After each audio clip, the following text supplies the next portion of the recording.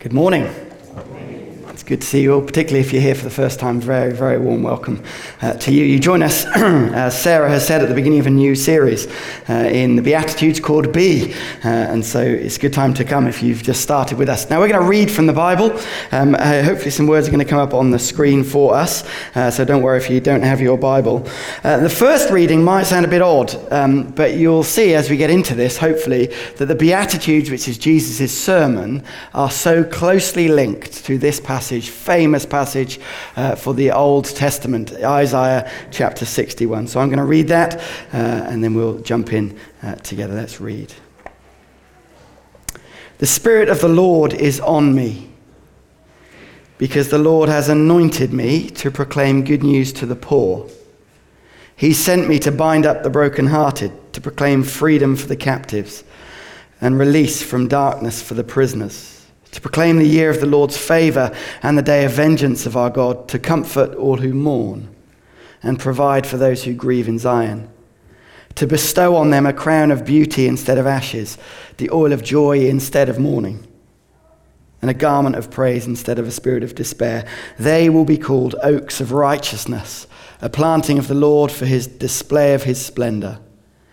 They will rebuild the ancient ruins and restore the places long devastated. They will renew the ruined cities that have been devastated for generations. Strangers will shepherd your flocks. Foreigners will work your fields and vineyards, and you will be called priests of the Lord. You'll be named ministers of our God. You'll feed on the wealth of nations, and in their riches you will boast. Instead of your shame, you will receive a double portion. And instead of disgrace, you will rejoice in your inheritance. And so you will inherit a double portion in your land, and everlasting joy will be yours.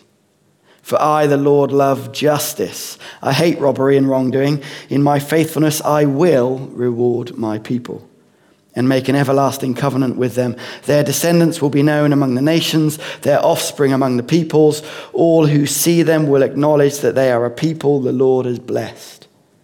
I delight greatly in the Lord. My soul rejoices in my God, for he has clothed me with garments of salvation and arrayed me in a robe of righteousness, as a bridegroom adorns his head like a priest, and as a bride adorns herself with jewels. For as the soil makes the young plant come up, and a garden causes seeds to grow, so the sovereign Lord will make righteousness and praise spring up before all nations. And then we're going to read before we're all going to read. So would you do me a favor? Keep that on the screen. But if you turn in your books, you'll see these little guides that we've produced for you. Do grab those guides. And if you turn to the second page, so the kind of second inside page, if you saw, so open it up. And then open the page again, and you'll see the Beatitudes written there. Do you see that? In the inside cover, Matthew chapter 5, it begins like that. Can I invite us all to stand? Please stand if you're able to.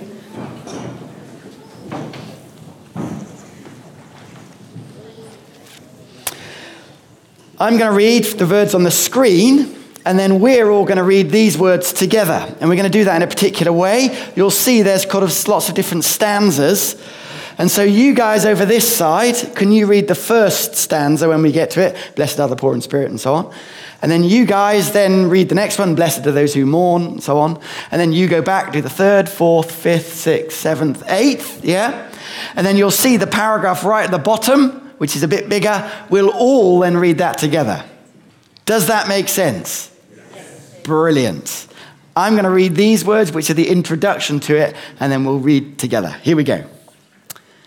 Now, when Jesus saw the crowds, he went up on a mountainside and sat down. His disciples came to him, and he began to teach them. Blessed are the poor in spirit.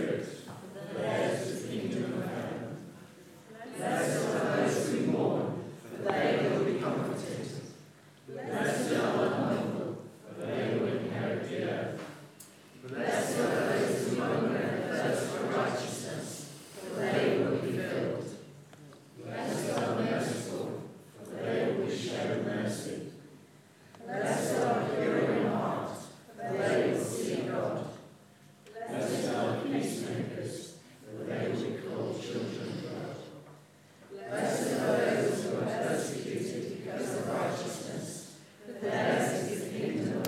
And together, blessed are you when people insult you, persecute you, and falsely say all kinds of evil against you because of me. Rejoice and be glad, because great is your reward in heaven. For in the same way they persecuted the prophets who were before you. May God bless the reading of his word. Do sit down.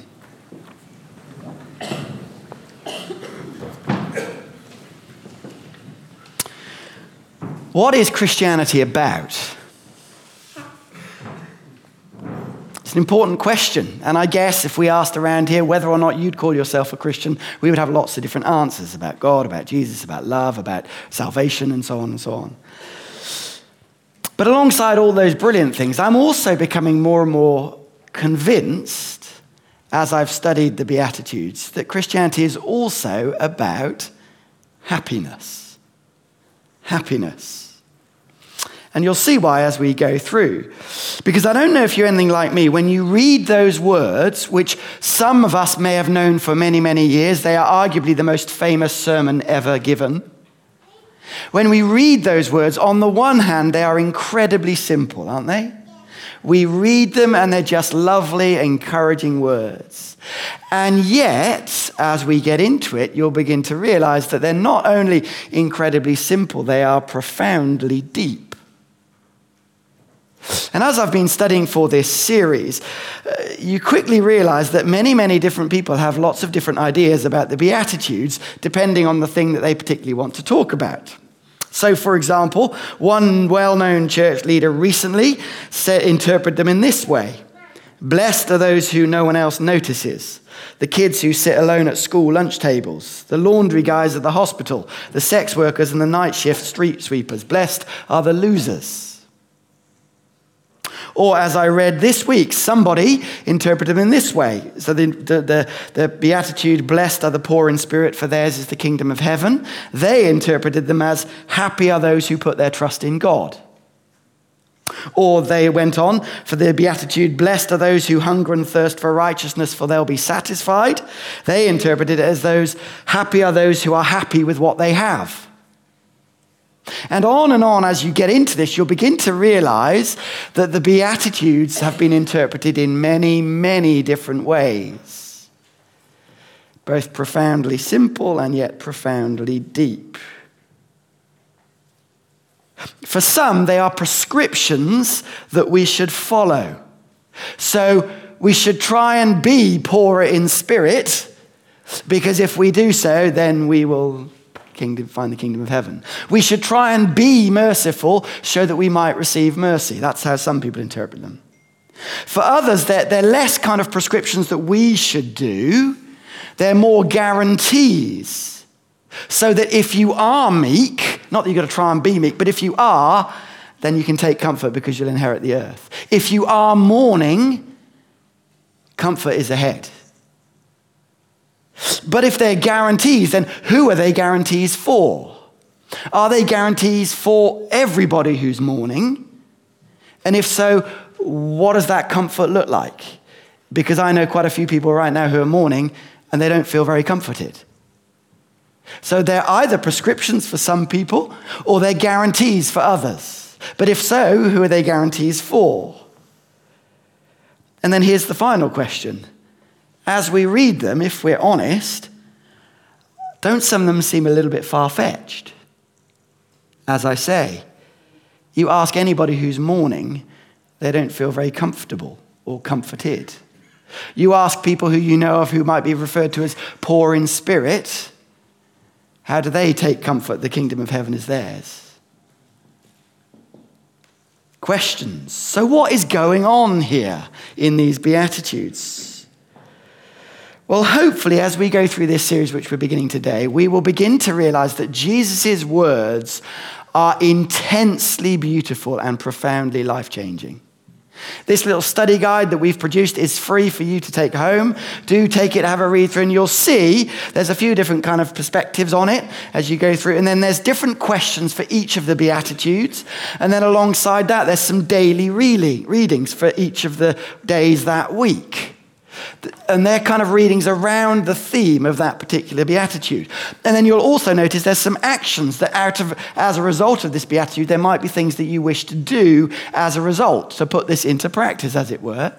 And then there's also, for maybe you've got your own kids, or you're responsible for kids in some way, or you've just got friends who've got kids, there's a bit that's called Across the Generations, where you might try and practice it in some way with younger generations as well. Hopefully, you'll see that it's a profoundly beautiful sermon that has the capacity to change your life. It really is an invitation to a different life. And this morning, as we jump into this, we've got to do some hard work. I hope that's all right. I'm going to set the bar high. We're going to do some study. We're in school. Sorry if school was difficult for you, but this morning we're going to go deep. Is that all right? I'm either going to lose you or grip you. I'm hoping we'll be gripped. I'll be able to see by your eyes as to whether you're lost as we go through.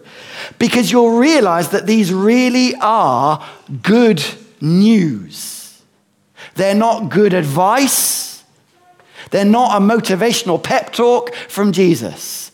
They genuinely are good news for you today and also for our world today, if they knew the reality of this good news.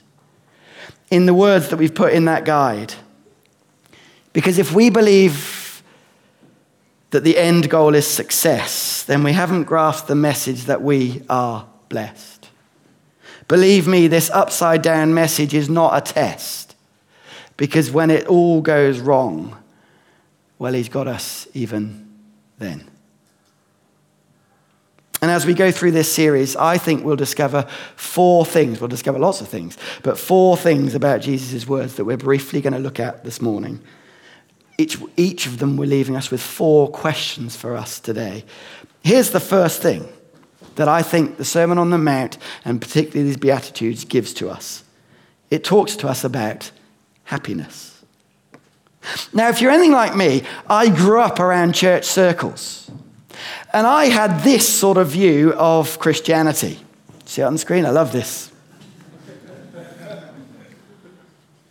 According to the latest research, 6% of the UK would class themselves as practicing Christians. 6%. And there's a presumption amongst many people that Christianity has no place in a 21st century Britain.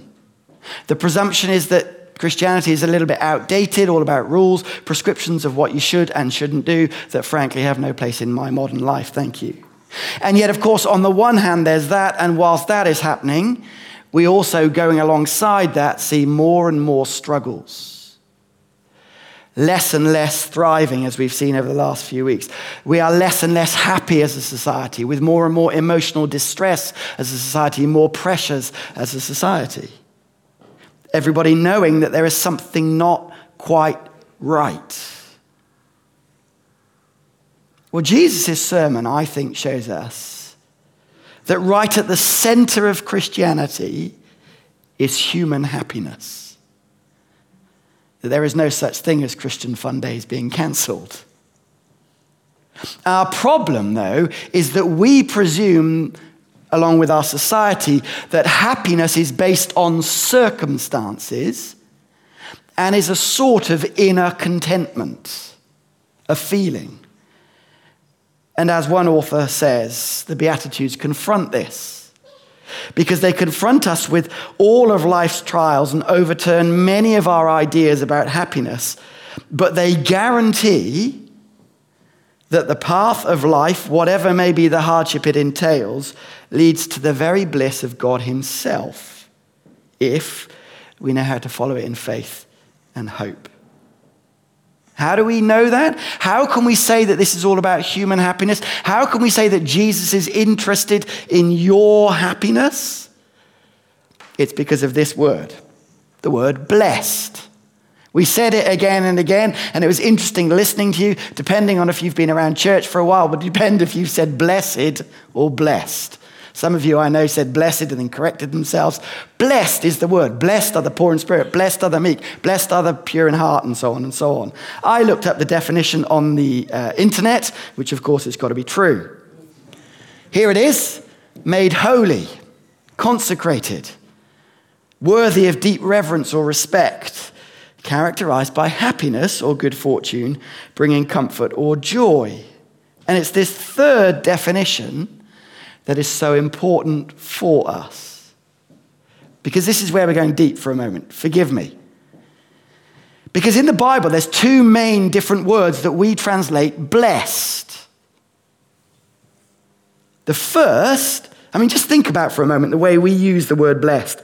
We say, God bless you, and we mean it as something from God. May God bless you. God give good things to you. My wife is blessed with a lovely skin complexion. We say that's from God, but it's a good thing about her attributes. Bless, we say, as a kind of sweet but slightly patronizing way of saying things. Or we use it as a sort of semi-swear word. I can't find that blessed remote. We use the word blessed in lots of different ways. The Bible uses it in two main ways. So in the beginning of the Bible at Genesis, we have this word. When God promises Abraham, I will make you a great nation, I will bless you, and I'll make your name great, and you will be a blessing. Or in Deuteronomy 11, see, I'm setting before you today a blessing and a curse. The blessing if you obey the commands, and the curse if you don't, and so on. Both of those words are the same Hebrew word, which is what the Old Testament was written in. I'll try to pronounce it for you, you don't need to know. But the subject of those words is God. God gives something. He does the blessing. I will bless you, he says. But there's a second word that the Old Testament uses that we translate as blessing. And we read it here in Deuteronomy 33. Blessed are you, Israel, who is like you, a people saved by the Lord. He's your shield and helper, glorious sword. Or in Psalm 1, blessed is the one who does not walk in step with the wicked or stand in the way that sinners take, and so on.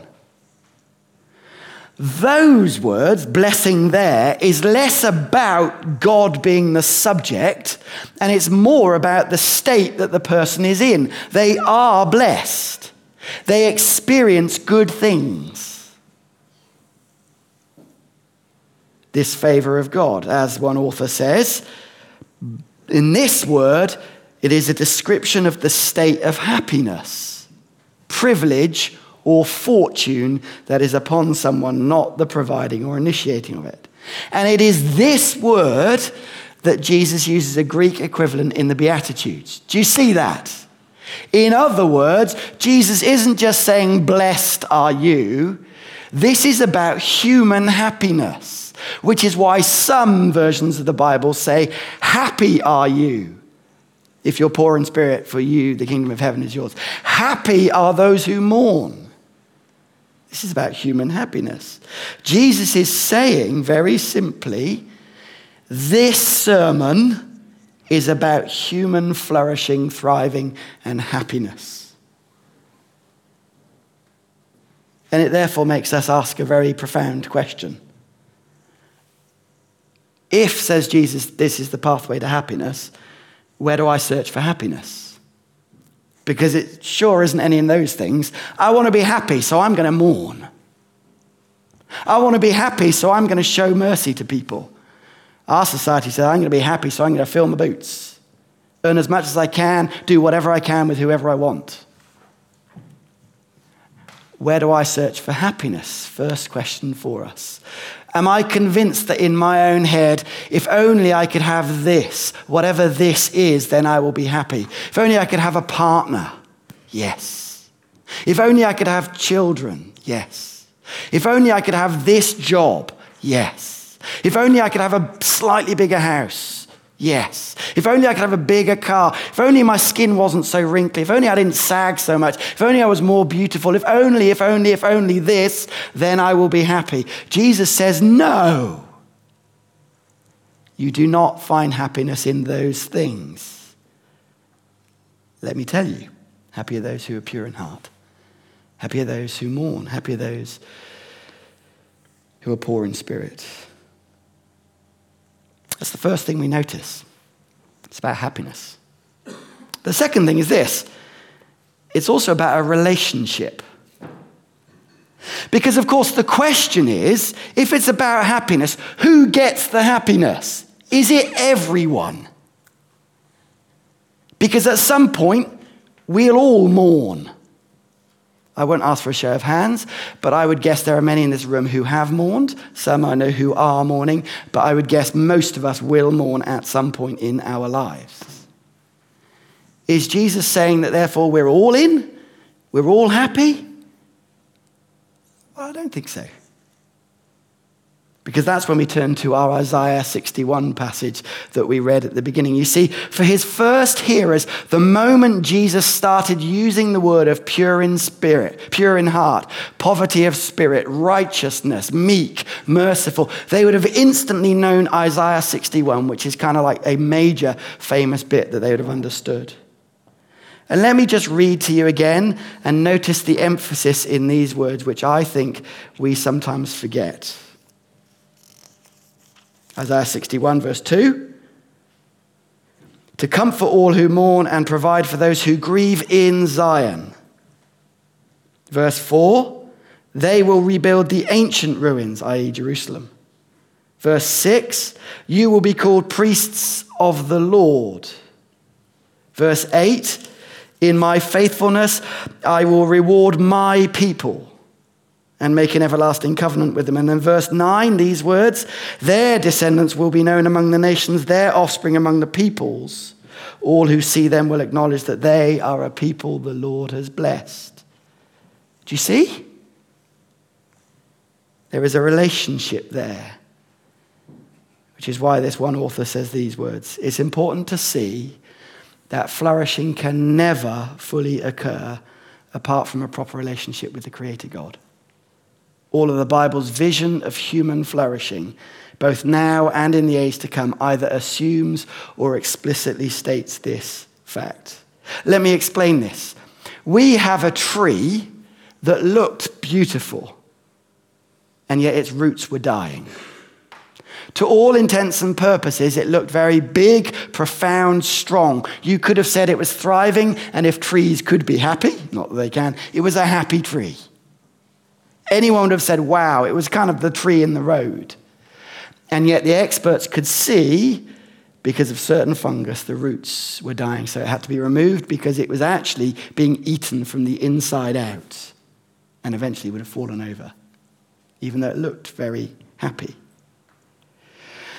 And it's important to remember, therefore, that when we use the word blessed, it is about happiness, but it is also about a relationship that ensures that happiness. That relationship with the God who made us.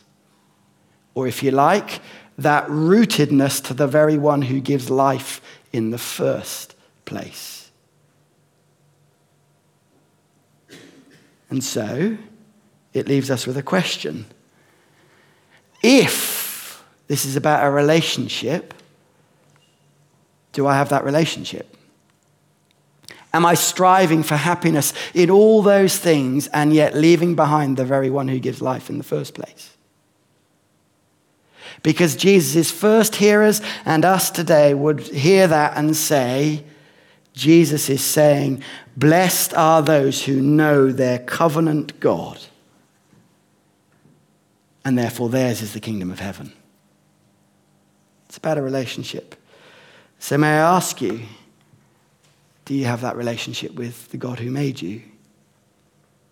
One of the joys of being part of a church community like this is that we've all got different stories, and yet many of us know that we have that relationship with the God who made us, not because we're impressive, but because we know that Jesus has stepped in on our behalf, and we've said, God, please forgive me. I'm your child. And even today, for some of us, there's the opportunity to say, yes, I want that relationship. Let me come into your presence, God. So that's the second thing. Happiness, it's about a relationship. But here's the third thing. Not only is it about those things, it also has something very profound to say about Jesus, this sermon. Because it's very easy to forget who says this. Jesus does. And that's why I read those opening words, verse 1 and 2 of chapter 5, just before the Beatitudes. Now, when Jesus saw the crowds, he went up on a mountainside and sat down. His disciples came to him and he began to teach them. And if you know anything about the Bible, as those people would have done, the moment Jesus goes up on a mountainside, and you've got Matthew here, who is a very Jewish author, they would have instantly known who else went on a mountainside. Moses. And what did Moses do when he went on a mountainside? He got given the 10 Commandments, didn't he? And then he brought them back down. But not only that, what does Jesus do? He sits down as if to say, I'm not standing now, this is done. Jesus is saying very clearly, I am the new Moses, and what I'm about to say is the one, is the thing, is God's message. In other words, I am re-envisioning, reinterpreting, re-fulfilling, if you like, these 10 commandments for you. Let me tell you what they are. Blessed are those who are poor in spirit, for the kingdom of heaven is theirs. And it's really important for us to clock this. Why? Well, one author has said it. Jesus is the one who says who is and who is not blessed. Our customary belief in Jesus somehow leads us at times to miss such a basic point. But one can't fail to see that Jesus here steps into the pages of Israel's history as someone who speaks uniquely for God. And he does so with a truth claim so vital that one sees him as more than God's prophet. What the author is simply saying is, Jesus, this is more than just a pep talk, an inspiring little vision. Great, nice, thanks, Jesus. Jesus is saying, this is the way. I am speaking from God, on behalf of God, all about what it means to live a full human life and where eternity is and where you are in it all. In other words, I am God's spokesperson. Which, of course, when Jesus himself sits down to preach from Isaiah 61 in Luke chapter 4, what does he say when he's finished saying this? Today this scripture is fulfilled in your hearing. Very simply, they're all about me, he says. I am the one who blesses. I am the one who gives the opportunity, who gifts you the kingdom. And so here's the question for us then. If the first question is, where are we seeking for happiness? The second question is, do I have that relationship with God? Well, here's the third one. Have I seen how unique Jesus really is? Jesus is not just a good guy. He's not just an inspiring teacher. He's not just a fantastic role model. He's not just a prophet. He's nothing other than God himself, who, of course, went on to live out these Beatitudes when he himself mourned for his friend Lazarus, when he himself was persecuted, when he himself showed mercy when others didn't, when he himself cried out with one poor in spirit, my God, why have you forsaken me? As he himself was the meek, literally he was stamped down upon by society. It's all about Jesus.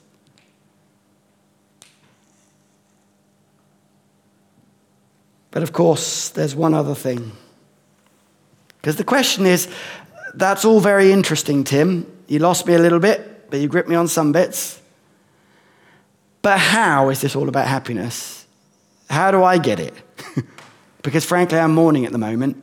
Or frankly, I'm meek. Or frankly, I'm pretty poor in spirit at the moment, and it doesn't seem very kingdom of heaven-y to me. And that's where the fourth thing kicks in. The Beatitudes are about the future now. We live out that relationship with God now, but we know that now it is not yet as it will be. We may experience the kingdom of heaven now for those who are Christians, but we know that now it is not as it will be in all eternity. Because did you notice in Isaiah 61, as we were reading through again, how many times it says will? Verse 3, you will be called oaks of righteousness. Verse 4, they will rebuild. Verse 6, you will be called. Verse 9, you will be known. It's about the future. And of course, Jesus announces that now and says it's now. And we will see it ultimately in all its fullness when we come face to face with him in all eternity. And so the Beatitudes are true today because of the future guarantee about them. Because the kingdom of heaven for those who are Christians is guaranteed for you, that therefore enables you to take heart right now. You are truly thriving and truly flourishing if you are poor in spirit, because the kingdom of heaven is yours. One day, all those tears will be gone. And that, of course, enables you to get through now. You are truly thriving and flourishing if you're in a relationship with God and mourning. Why? Because you know that one day you will be comforted, which enables you to have comfort right now. You are truly happy and thriving if you are in a relationship with God and are humble or meek. Why? Because you know that one day when you're face to face with God in the new heavens and the new earth, you will inherit the earth. Therefore, it doesn't matter so much now, does it? If you can be truly thriving and flourishing and happy now, if you hunger and thirst for righteousness, because you know that one day you will be filled when you come face to face with God Almighty and all wrongs are righted. Yes, hallelujah. You can be happy and thriving and flourishing now if you are in that relationship with God and are merciful. Why? Because you know that you're going to be shown mercy because of Jesus.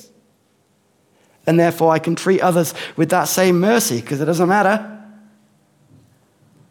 You can be happy and flourishing and thriving now if you're in that relationship with God and pure in heart, because you know that one day you'll see God.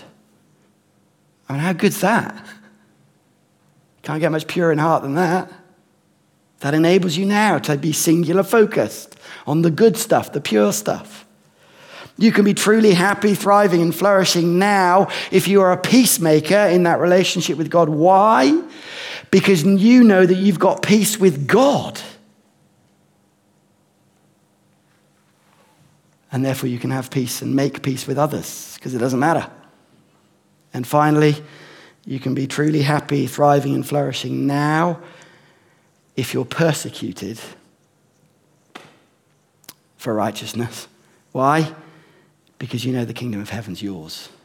And one day, all that persecution, all those words, and as we're taught so often by our brothers and sisters around the world who are suffering for their faith, they know that this 70 years and 10 ain't the deal.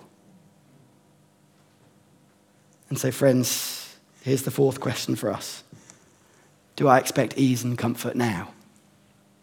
Because if you're anything like me, you had the experience the other day in a supermarket where I was queuing up for one of those self-serve bits, you know, where you beep at yourself. And then suddenly they got closed down. And I got so annoyed. I'd queued diligently. And so I had to join this other queue full of people with baskets full of lovely food just like me.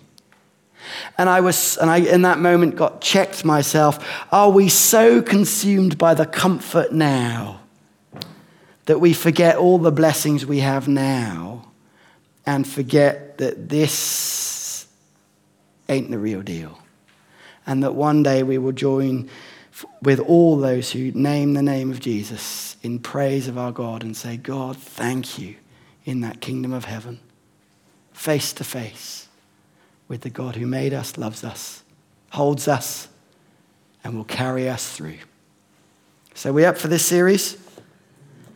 It's an invitation to a different life. May we be people who look in the right direction to find that life. Let's pray together.